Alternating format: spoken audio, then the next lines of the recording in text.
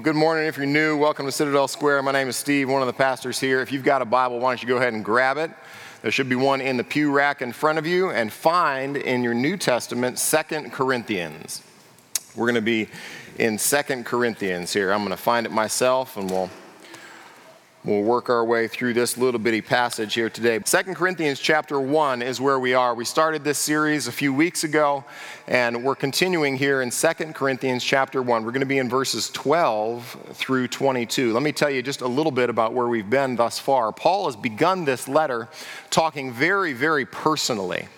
We've seen an inside picture to Paul's subjective Christian reality. We ended last week really with two big ideas that we've covered so far in 2 Corinthians chapter 1. One is this story that Paul has shared with us, that he has experienced God as a God of comfort. That when afflictions and difficulty and hardship came as a result of Paul's calling and ministry focus from Jesus Christ, he knew God in a deeper way.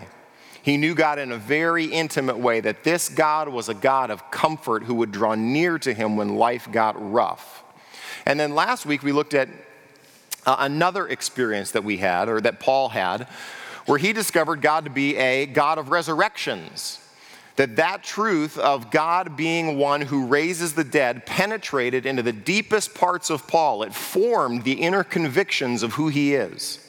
Where he said, we went through such a severe test of affliction that made us rely not on ourselves, but on God who raises the dead. And we ended last week looking at Paul's invitation, where there was distance between Paul's experience and the Corinthian church's experience. But Paul said, as we suffer and we face affliction, our hope for you is unchanged, and you must also help us with prayer, so that we together would give thanks to a God who shows up and raises the dead in my spiritual life. And that you, many, would give thanks. Remember that exercise we did where we all looked at the ceiling? That was the picture that Paul wanted us to have of the praying church as they labored in prayer for Paul, for God to do big and great things in his life, and that they might, as a result of their prayers, see God answer prayer and then give God thanks for doing what only God can do. Well, what we're going to do today is step into one of the big problems that you have in 2 Corinthians. It's really going to be the theme that throughout this book is going to come to the forefront. A lot of the book of 2 Corinthians is hard to know what's happening in the church. You kind of have to intuit it from things that Paul says. He's not that explicit. But suffice it to say, when Paul is dealing with the Corinthian church in the book of 2 Corinthians, Paul is dealing with these false kind of apostolic competitors who show up in the church and seek to discourage and dissuade the Corinthian church from believing and following and trusting Paul. Paul has this kind of ministry, I don't know how to put it other than what you see with Paul isn't often what he writes in his letters. And these apostolic competitors, these people who are trying to critique Paul, will say, well, he's really weak and timid in person, but his letters are very, very bold. He's duplicitous. He says one thing and then he does another. He talks about being big and strong and powerful in the Spirit of the Lord, but when we see him, he kind of stumbles over his speech. He's not that big of a guy. He's sort of frail and sickly. And what these false apostles will do is begin to sow questions in the mind of the church. So you can imagine how Paul is feeling in his heart as these false apostles that he'll confront several different times throughout this book begin to get a foothold in this church. Imagine, we got a lot of young folks in here. Imagine if you have kids, you'll get this. If you don't have kids, just imagine you've got 2 or 3, maybe you've even got 6 kids. Just imagine that for a second. You've got 6 children in this illustration. And imagine there's an individual that comes into the life of your kids. And this individual comes into the life of your kids and begins to talk to them about spiritual things, but they begin to move your children's affections toward themselves. They begin to say, I'm far more popular than your parents are. I'm far more influential than your parents are. I'm much more clever in my speech, and my skill set is much more influential in our city than your parents are. In fact, your parents demonstrate a level of inconsistency in their Christian walk. There are certain things that they do that don't line up with what they say. And I'm not sure if they're all that great parents, honestly. Maybe they're not that good for you. And all of us as parents, as you live in that illustration for a minute, feel the temperature rising in your heart, don't you? You feel the weight of the fact that there is something profoundly wrong with this. This is an individual who does not wish my children good.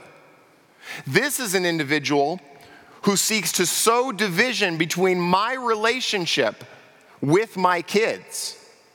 And there's no dad in this room who doesn't begin to dust off the 45 and put some bullets in it, right? Who goes, we need to have an understanding. We need to have a conversation. And no parent in this room is going to have that conversation out of pure ego, are they? No parent is going to say, well, that person doesn't respect me the way I ought to be respected, and I have a real issue with the fact that this person doesn't respect me. No, the parent in that moment will respond out of profound love for their kids. Amen? That there is a problem.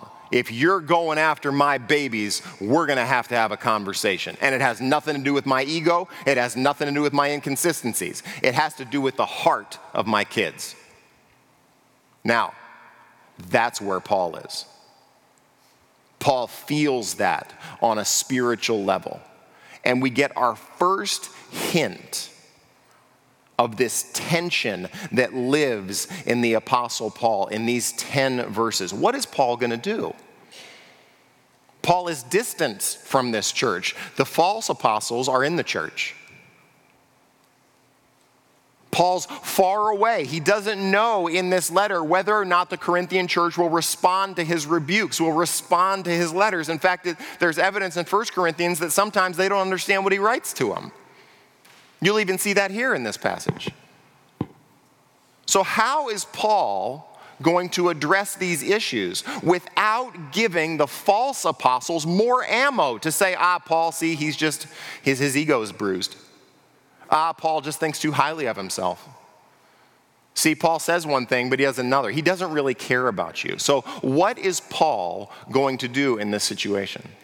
So you have two sides of what's going on. You have what's going on in the church, and you have what's going on in Paul's heart. And you're going to watch Paul navigate this tension with what's happening in the church. And Paul is going to give us this beautiful example, one, of how we ought to minister to one another. Would you agree that it is a risky thing, discipling, teaching, investing spiritually in somebody else? Do you know that?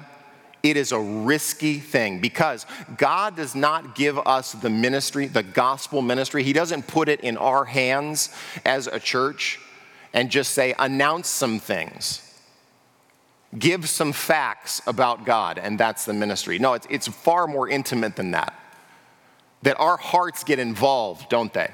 That our hearts for our kids, when we pray for them, the people we have shared the gospel with, the people that you have prayed for right now, the people that you are hoping take steps of faith and repentance and grace-filled obedience in God's name, weigh on your heart, don't they? You feel that when you share the faith. You feel that with friends that you've ministered to, that you've talked to, that you've invested in, that you pray for. You know that your heart is bound up in their spiritual well-being. So what is Paul going to do? How do we examine our motives? How do we invest rightly in people? And the other side of it, now that's one side, that's the Paul side. The other side is the church. Who should the church listen to? How should the church grow and pay attention and be aware of things that are contra or against the gospel message, against the apostolic witness that has been handed down from Jesus Christ, the foundation, cornerstone, and the apostles and the prophets. How should the church respond to those things? And that's what you have here in this passage. You with me so far? Let's pray, and we'll ask God for his grace. Father in heaven, for these few minutes as we look into your word, would you teach us? Would you guide us and encourage us and challenge us to be the kind of church that would cling to the apostolic witness? For those of us in this room who feel the weight of ministry to others, would you encourage us and embolden us because of this passage? Would you shape us and guide us as a church that we might be men and women of courage, men and women who take the risk to invest in the spiritual lives of others, that we would care and pray and teach and encourage and disciple with all of the strength and the power that you provide through your Spirit. So, Father, bless us in our ambition to do those things, to be a church that honors your name, to be a church that lifts up the name of Christ, to be a church that is built and founded upon the word, and that we would be what Paul calls in 2 Timothy, a pillar and buttress of the truth. Father, we need you for these things. We don't claim any ability in ourselves. May we be a church, as Paul said last week, that does not rely on ourselves, but on God who raises the dead. And it's in Jesus' name that we pray. Amen. Well, our transition, I keep picking up these sermons like right in the middle of a sentence. I apologize for that. If that bothers you, you're kind of type A and you're like, can we start at a capital letter, please? And not like I'm not doing that this week either. We did that last week. We're going to do it again this week. But let me give you just 2 Corinthians 1, verse 11. Now, verse 11 was where we ended last week. If you'd look at that, 2 Corinthians 1:11 says this, you also must help us by prayer, so that many will give thanks on our behalf for the blessing granted us through the prayers of many. And we said last week that here was this invitation, that Paul now begins to draw the Corinthian church close to him and invite their prayers, their investment, their desire for God to do great things in and through him, and to participate in Paul's ministry through prayer. Now, Paul, in verse 12, is going to explain that. So take a look at verse 12. For our boast is this. Now, the word boast is used more often in 2 Corinthians than any other of Paul's letters. It's an idea that to us as Americans or just English speakers, a lot of times we feel like boasting is definitely and only and always bad. It's something that to us sort of reeks of arrogance. That we ought to be much more demure, much more humble, much more self-sacrificing than that. That we couldn't and shouldn't have any kind of boasting characterize our speech, characterize our attitudes. But the idea of boasting in the scriptures has to do with our confidence. It has to do with where we set our foundation. The confidence out of which we're able to speak, to minister, to disciple, to encourage, to do any of those things. It's the ground out of which we do our ministry. Let me just give you a couple of New Testament passages that speak to this. And then I'll talk to you about what Paul talks about here, which is his boast in context of 2 Corinthians. Paul in Galatians 4 says, let each one test his own work, and then his reason to boast will be in himself alone and not his neighbor. In 2 Corinthians, when Paul talks about boasting, he'll talk about it in 2 Corinthians 8 and 9, boasting of the fact that the Corinthian church is going to be obedient to finish the work that they started of giving. In 2 Corinthians chapter 11, Paul will talk about his boast and saying, there are others who boast that they work on the same terms that we true apostles do. And in context, Paul's saying we work for free. We give the gospel of grace for free. And there are others who don't boast in that. They boast like we do, but they get money and they get paid for their ministry. So we're working on two different foundations. Probably the best picture of this is in Romans. If you keep your finger in 2 Corinthians, go back 2 books to Romans 15 with me.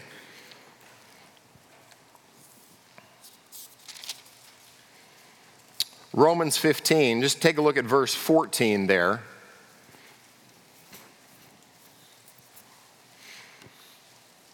I myself am satisfied about you, brothers, that you yourselves are full of goodness, filled with all knowledge and able to instruct one another. But on some points I've written to you very boldly by way of reminder because of the grace given me by God, to be a minister of Christ Jesus to the Gentiles in the priestly service of the gospel of God, so that the offering of the Gentiles may be acceptable, sanctified by the Holy Spirit. Look at verse 17 now.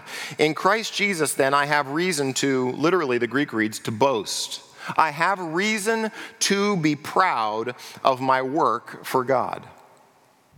So Paul believes that there is a ground of boasting that is found alone in the person and work of Jesus Christ. It's too humble, and it's actually, frankly, deceitful to say that anything that God does in and through me, how do I say this?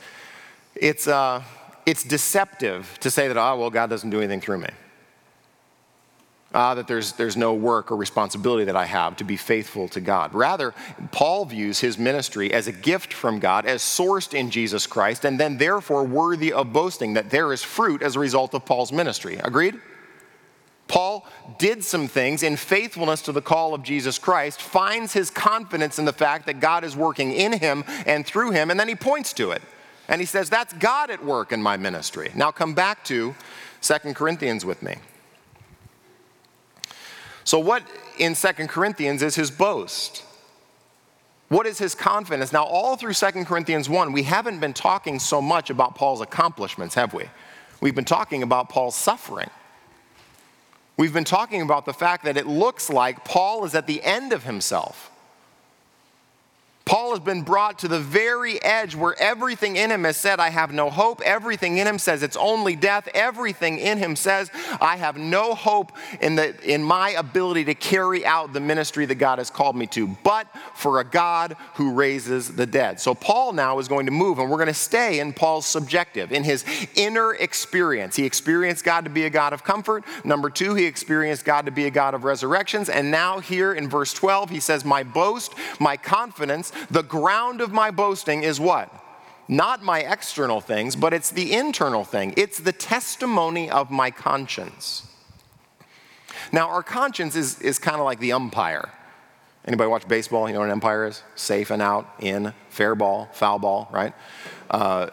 The umpire on the inside of us that says this is approved, this is disapproved, this is right, this is wrong. And Paul, as he talks to the Corinthian church here, and the false apostles are in this church whispering about his, what you're going to see here in a minute is kind of his duplicity. They're going to accuse him of duplicity. Where he begins is on the inside of experienced desperation, but God was comforted. On the inside, I despaired of my own ability, but God raised the dead. And on the inside now, I can speak with authenticity in the fact that my conscience is clear. It is a beautiful thing in the Christian faith to have a clean conscience. Amen? Man, it is a great thing to say, hey, I have nothing against myself. I am totally clean and clear in my conscience. That's where Paul's going to start. Now look at what he says to explain it. Our boast is this, the testimony of our conscience, that we behaved in the world with simplicity and godly sincerity. If you have a Bible, that may, for that first word, that may be holiness. Anybody have a word that says holiness in their Bible? No, you got holiness in your Bible? And that one there back there too. The word is haplotes in the Greek, which you can write that down and use that when you go to lunch today. That's incredibly helpful, I know, to talk about. In 2 Corinthians, the word is typically translated as generosity. The idea is that Paul is completely given and single-minded to what he is doing. There's a wholesomeness to Paul. And the second word is this godly sincerity. The word sincerity is made up of 2 Greek words, heliokrine. Krine means to judge, helio means the sun. It's literally sun-tested. It's as if you hold up Paul's conscience to the light and there's no streaks. It's totally transparent. So Paul is both wholesome-minded, single in purpose, and totally clean and clear in his conscience. And the Greek puts it like this, that he's pure motives and his sincerity come alone from God. So Paul's ministry, in his subjective, in his inner experience and his clean conscience, testifies that no, my ministry has been sourced with pure motives and single-mindedness. I haven't been duplicitous. Not by, what he goes on to say, earthly wisdom, but by the grace of God. Earthly wisdom, he'll use the word later on. He'll use the word sarx, which means for the flesh, in a minute. Here it's the adjective.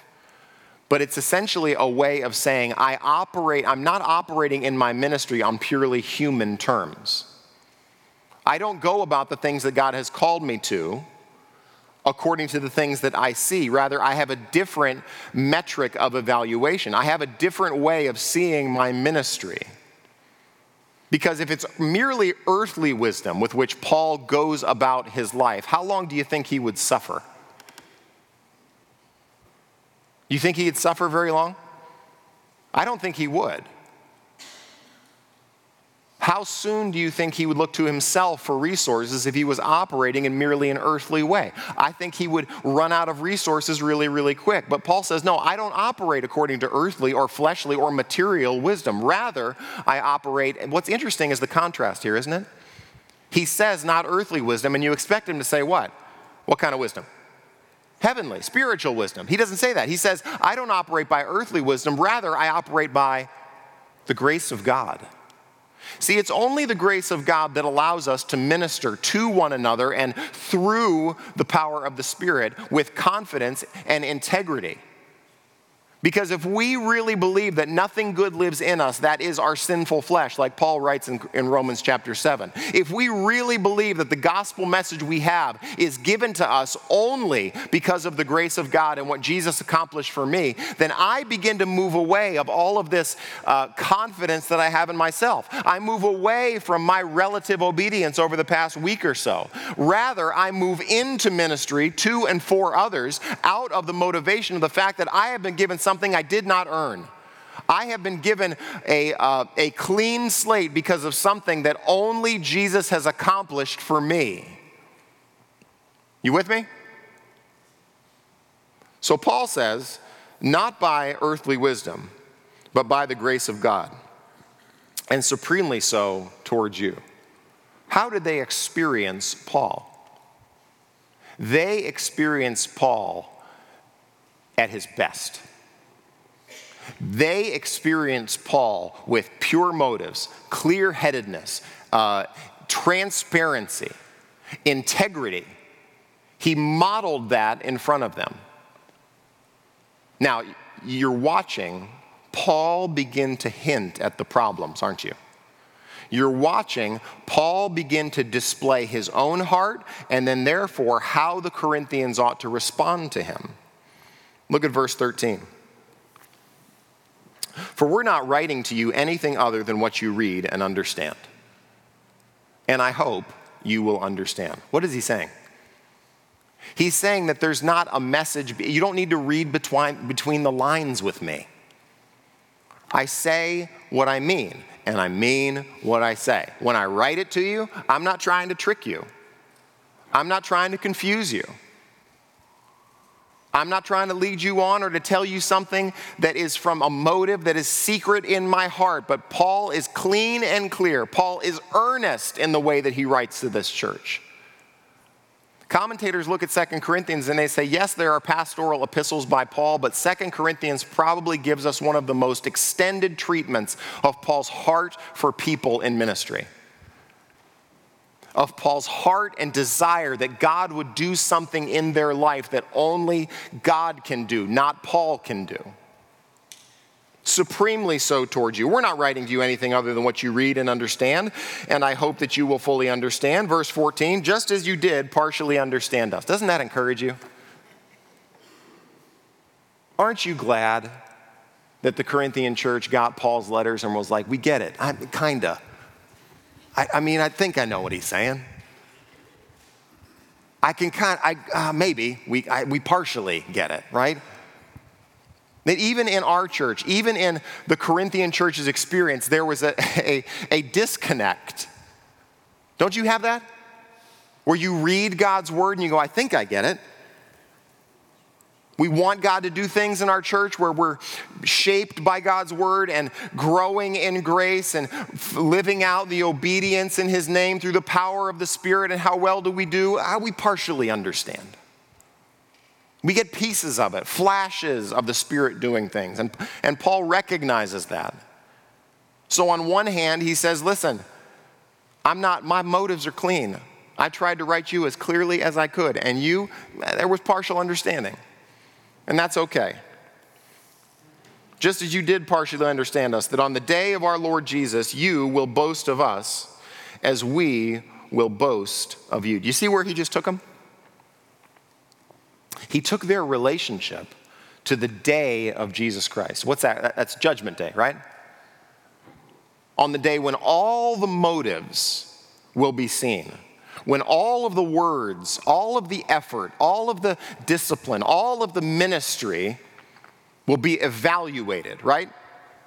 That there's coming a day where everything that I have done for the sake of Jesus will be evaluated by the one with eyes like flames of fire. And he takes his own clean conscience, he takes their partial understanding, and he says, there's coming a day on the day of Jesus Christ where you will boast of us as we will boast of you. Between apostle and church, there's this beautiful mutuality. There's a beautiful relationship. Paul in Romans says, I long to see you, that I may impart some spiritual gift to you, and that we may be mutually encouraged by one another's faith, both yours and mine. That's what I just said, isn't it? Isn't there a beautiful kind of relationship between the people who share the gospel with us and those who receive the gospel message? I did this probably 3 months ago. I was in an elder meeting, and we were sitting there talking. I had a friend of mine just come to mind.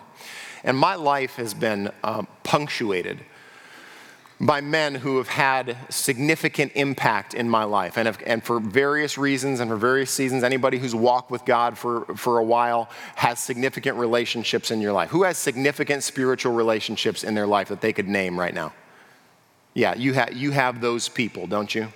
And I was sitting in a meeting, and I thought to myself I was thinking, I don't know what I was, maybe I wasn't paying attention. That's bad. And I was thinking about where I had come in the course of the past 20 years of my Christian life and ministry in general. I had this guy just pop into my head, and I thought, man, I haven't talked to him in probably years. So I decided to write him. And I said, man, I'm sitting in a meeting, and we're thinking about big stuff for our church, and I just want to thank you for who you are. I want to thank you for that season of my life. That was a really difficult and complex season for me, and I just want to thank you for your faithfulness. I want to thank you for your steadfast work in my life. I want to thank you just for being faithful to what God was doing and where he had you at that time. And this is how God does it a lot of times, is I get an email back minutes later, and he says, man, I got that email right in the midst of one of the most difficult ministry seasons I've ever been in. And that's how God does it, right? Isn't that God brings people to mind exactly when we need him. Let me pause. This has nothing to do with the sermon. Let me encourage you. This week, if you're walking with Christ right now, and you can go back to individuals in your life who have encouraged you, who have challenged you, who had the hard conversation with you, who encouraged you to faith and repentance and godliness, let me encourage you to take 20 minutes, take a note. Don't email. Take a real paper, a real pen, and you sit down. And I don't care if your hand cramps, because we all use these now, keyboards. You write to them, and you tell them, thanks for your willingness to share the gospel with me. Because Paul shows us something here that is so incredibly profound in the life of our spiritual ministry to one another. You will step into eternity, and you will boast in the presence of Jesus Christ about the person who brought you the gospel message. And the person who brought you the gospel message will boast in the presence of Jesus Christ that they received the gospel message. There will be, just like 2 Corinthians 1, 10 and 11, a beautiful mutuality to our relationship spiritually to one another. So you take 10 minutes this week and you write them a note and you tell them you had an impact. I'm walking with Christ today, and it wouldn't be that way unless you were faithful to do what God has called to you. And you can use, I boast in you. It sounds weird, doesn't matter. You quote this verse and you encourage them with the fact that you are where you are because people took a risk to share Christ with you. Amen? All right, that's your exercise for this week. Go do that. Paul does this in 2 Thessalonians. There's this beautiful spot in 2 Thessalonians 2. I'll just read them. You don't have to turn there. He says this. He talks about this. He says, this is 1 Thessalonians 2, verse 19. What is our hope or joy or crown of boasting before our Lord Jesus at his coming?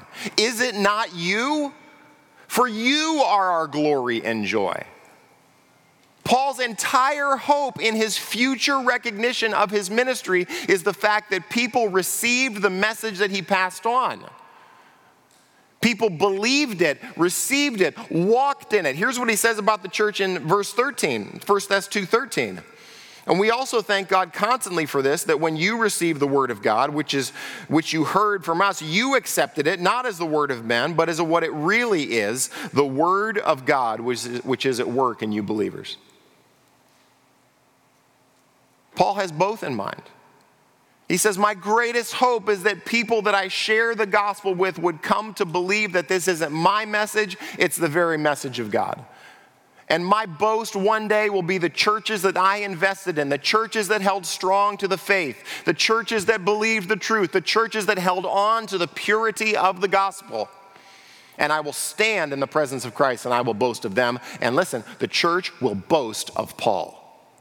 They will say, he is our apostle. And the apostle says, there is my church. Now, all of this is sourced in the grace of God, right? That's what we saw last week. There's this beautiful relationship where God is at top. Paul is fulfilling the ministry that Christ has called him to. The Corinthian church is fulfilling the responsibility they have to pray for Paul. And there's a mutual relationship for God's glory that many would give him thanks. You with me so far? Verse 15. Because I was sure of this. What's this in context? This in context is the relationship, our mutual relationship with one another, that we are together in this gospel ministry and this gospel work. Because I'm sure of this, I wanted to come to you first so that you might have a second experience of grace. I wanted to visit you on my way to Macedonia and to come back to you from Macedonia and have you send me on my way to Judea. In context, what's the second experience of grace? It's getting to see Paul face to face. Guy, not to put you on the spot, has there been an experience of grace hanging out with the Linda Myers after so many years? It has, right? Because these are people who brought you the faith. These are the people who shared the gospel with you. And now this reuniting moment where we get to have a face-to-face and an experience. What is the grace in context? It's the relationships with those we've invested in. It's those we've cared about and prayed for and taught and discipled and encouraged, and we get to see each other face to face. And now, here's where the false apostles decide to attack Paul. In 1 Corinthians 16, you can read this later, it's like 5 through 9. Paul talks about his travel plans. And between 1 Corinthians 16 and 2 Corinthians 1, something happens in Paul's travel plans. Paul has two things happen. One, where he has a painful visit with the Corinthian church, where it seems he confronts one of these false apostles. And then he leaves, and he doesn't come back.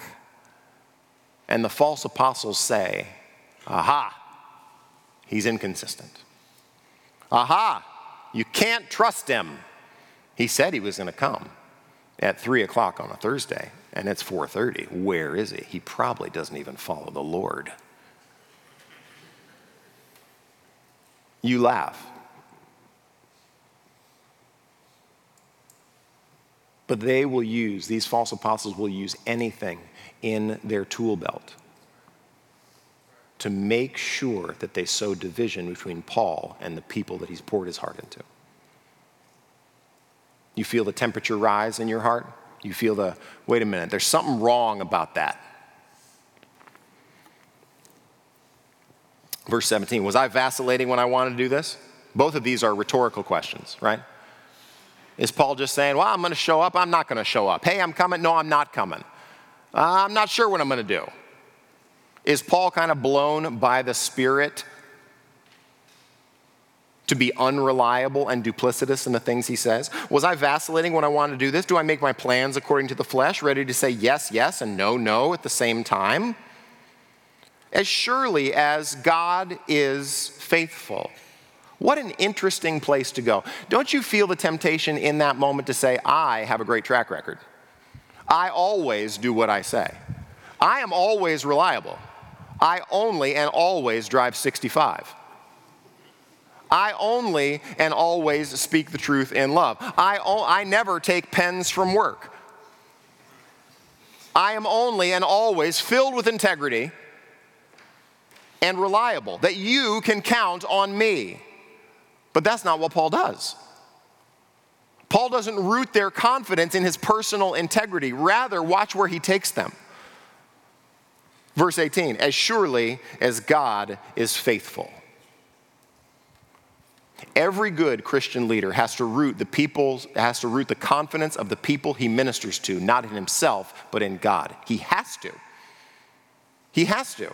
Why? Because every minister, every preacher, every teacher, every person that you get discipled by will inevitably, finally, and ultimately be inconsistent. Amen? They will be inconsistent. But this is not about Paul's ego. This is not about Paul's integrity. Paul is about to root their belief in him and the clearness of his testimony, the confidence of his conscience in God himself. Just as God is faithful, our word to you has not been yes and no. Now, what Paul does, watch this. He takes his travel plans and he puts them underneath a greater argument. The argument here is from greater to lesser. And Paul doesn't deal down here with his travel plans as if that's the real issue. He's going to root it in a greater issue, which he just invited you into. He says, just as God is what? Faithful. Our word. Now, word about my travel plans? That's not what he's going to talk about. He's going to talk about the preached word. He's going to talk about the gospel message. He's going to talk about the things that he shared with them. As surely as God is faithful, our word to you has not been yes and no. For the Son of God, Jesus Christ, whom we proclaimed among you, Silvanus and Timothy and I, was not yes and no, but in him it is always yes. Watch this. Paul builds from the character of God to the apostolic cohort, Paul, Silvanus, Timothy, and I, and then into the preached message about Jesus as the Son of God. You with me? You watching him build this? God is faithful. We're his apostles. We have preached the fact that Jesus Christ is the Son of God. In him it is always yes. Verse 20, for all the promises of God find their yes in him. That is why it is through him that we utter our amen to God for his glory. This is packed. We could spend 2 weeks just on this verse. I got to spend 2 minutes on it. We have certainty before God because of what Jesus has accomplished for us. Conservatively, Jesus Christ fulfilled at least 300 Old Testament prophecies that pointed to him as the coming king. That Jesus is the fulfillment of Genesis chapter 3, the one who is coming to crush the serpent's head. Jesus is the fulfillment of Genesis 12. And the promise to Abraham that in your seed will all the nations of the world be blessed. That Jesus is the fulfillment of Exodus chapter 18, where God says, I am raising up a prophet from among their brothers like you, who will have the very words of God in his mouth. Jesus is the fulfillment of the suffering servant songs of Isaiah. Jesus is the fulfillment of John the Baptist's words, who says, behold the Lamb of God who takes away the sin of the world. Jesus is the one who at the end of his life dies, who's risen from the dead, and who now promises adoption as sons. He promises and fulfills the forgiveness of sins. All of the promises, every single thing that God has promised for you that will last into eternity future is a result of what Jesus Christ has accomplished for you in his life, death, burial, resurrection, and ascension. That in him you have a inheritance, Peter says, that is kept in heaven for you, imperishable and undefiled. All of the promises of God find their yes in Jesus Christ. Why can we as a church have confidence that our sins are forgiven? Because Jesus paid for them. Jesus died for them. Jesus rose again for our vindication, giving proof that he is the Son of God by his resurrection from the dead. So that every promise God has made, we look to Christ and go, it's secure. We look to Christ and say, they're true. We look to Christ and say, I can count on him. Now, why does Paul take us here? Think about that. That is why through him that we utter our amen to God for his glory. How do we respond to God? We respond to God because of what God has accomplished in Jesus Christ for us. We don't respond to God as, thank God we did it. Thank God we were faithful. No, it's thank God Jesus died. Thank God Jesus was faithful. Thank God Jesus rose again. Thank God my future is secure because of Jesus. Thank God that he knows my name, that I've received adoption as sons because of Jesus. Thank God. That is the undercurrent of the Christian church. Amen? The grace of God. Thank God that there's a God of grace. God is faithful. The apostolic cohort who gives the preached word about Jesus Christ, his faithfulness, and the fulfillment of all of the promises of God in him.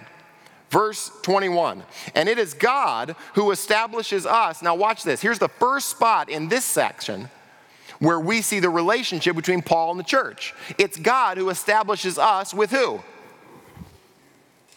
Say you like you're in the building. You. It's God who establishes us with you. We are together in this. And has anointed us. Anointing has to do with spiritual service. It's typically done to kings and priests. And here in context, Paul says, we were anointed with the Spirit of God to be the forerunners, to be the apostles, the one who take the message of God from Jerusalem, Judea, Samaria, the ends of the earth. We've been given a commission and a calling and an anointing by God to carry out his ministry. Verse 22, and who has put his seal on us, that there's a seal of owner. If you remember our study of Revelation, remember back in like 97, we did the book of Revelation? In the book of Revelation, there are seals that happen, and seals have to do with the ownership. That we are wholly his. We are recognized and anointed by God, that we are his apostolic messengers. We're sealed by God so that all that we do is done according to his name and for his sake. Number 3, he's given us his Spirit in our hearts as a guarantee. Who's a realtor in here?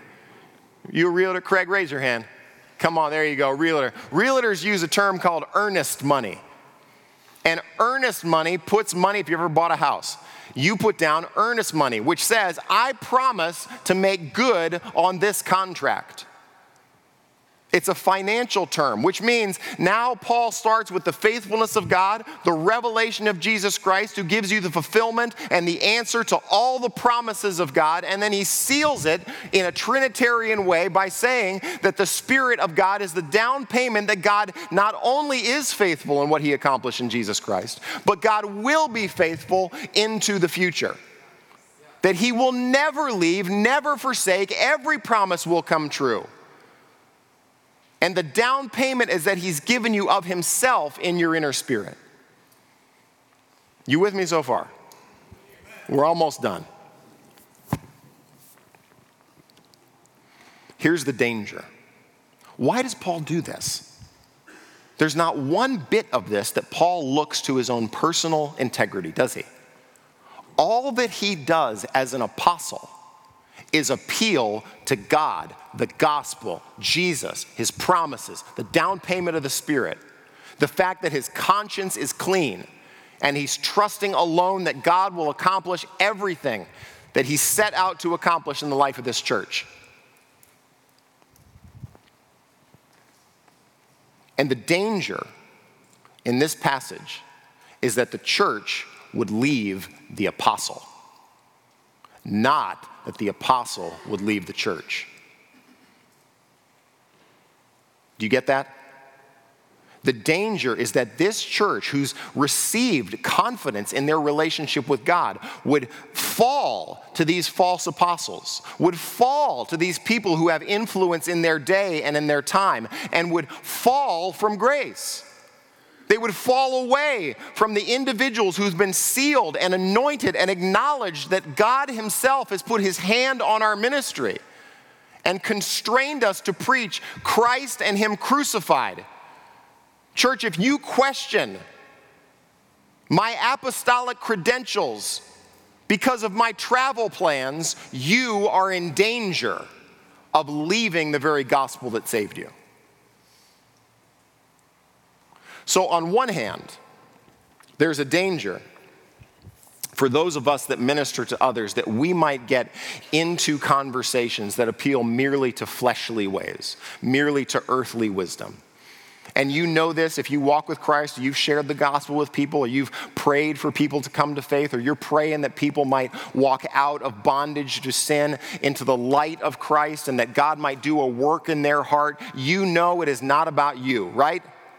You feel that pain in your heart that they might not miss an opportunity to know and serve and understand God. And listen, we're all inconsistent. But Paul gives us a model here. If we want to minister to others well, it will be constantly bringing them back to the truth that God is faithful, right? That's our hope. Our ambition is such that we might point them to the one who can save anyone. We might point them to the one who is in whom is total consistency, who is the way, the truth, and the life. But number two, the danger for a passage like this. Here's a bad hermeneutic. You want to know a bad hermeneutic? Here's not how you read 2 Corinthians 1. Is to say that Steve is Paul. Right? Is to say that, oh gosh, I got to listen to Steve. I got to make sure I really listen to Steve in my Christian life. And really, what Steve's doing when he preaches is really make sure that this is a way I can just make sure that people listen to me and I win. Here's the real way to interpret this. The real way to interpret 2 Corinthians isn't to look at any particular leader. It's to look at any church that divorces itself from the apostolic witness. It's any church that refuses to take seriously the truth of Jesus Christ and who he is. And this happens all the time. People go, oh, I can't believe your church doesn't agree with smoking. Jesus isn't real. I saw you out and you cussed at a soccer ball. I can't go to your church. You laugh. But humans, sinners, will find any way to discredit the church they can, to avoid the church they can, to avoid culpability for their sin, to move from confidence in self to faith, trust, and repentance in Jesus Christ who raises the dead. Don't get surprised. There are churches all over the place that want a more influential ministry than they do a ministry of impact and faithfulness to the Word of God. All over the place.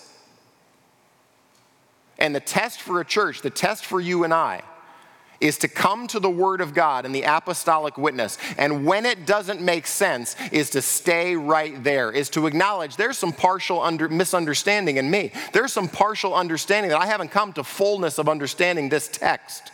But it doesn't mean that God isn't faithful. It doesn't mean that Jesus isn't the Son of God. It doesn't mean that Jesus isn't risen from the dead. And listen, encourage you, it doesn't mean that your sins aren't forgiven. It doesn't mean that God is not faithful. It doesn't mean that he will be faithful to you all the way to the end of your life. So do you see how much heart is in this passage? See how much passion is in this for Paul? How nervous and worried he is that this church would leave the apostolic witness, would leave the very hope of the gospel they put their trust in. And for us, our goal as a church is, even if it doesn't make sense, is to come back to a God who's faithful and to lay hold of the fact. Remember John 6? I'll close here. We can ask Jared and the band to come up. John chapter 6.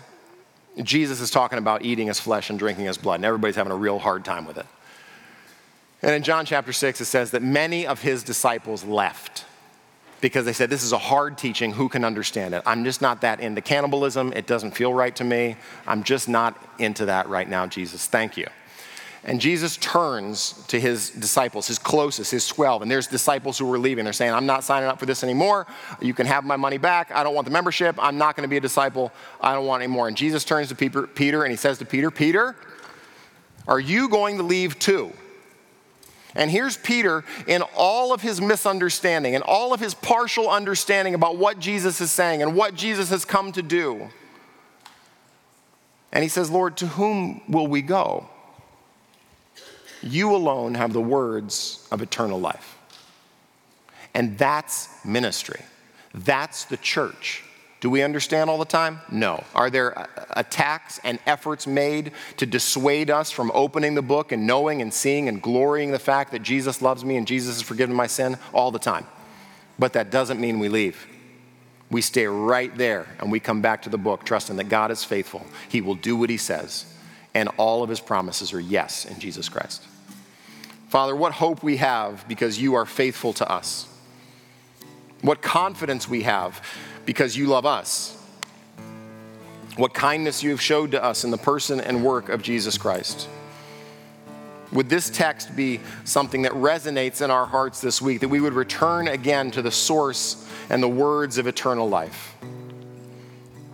Let me pray this in Jesus' name and for his sake. Amen.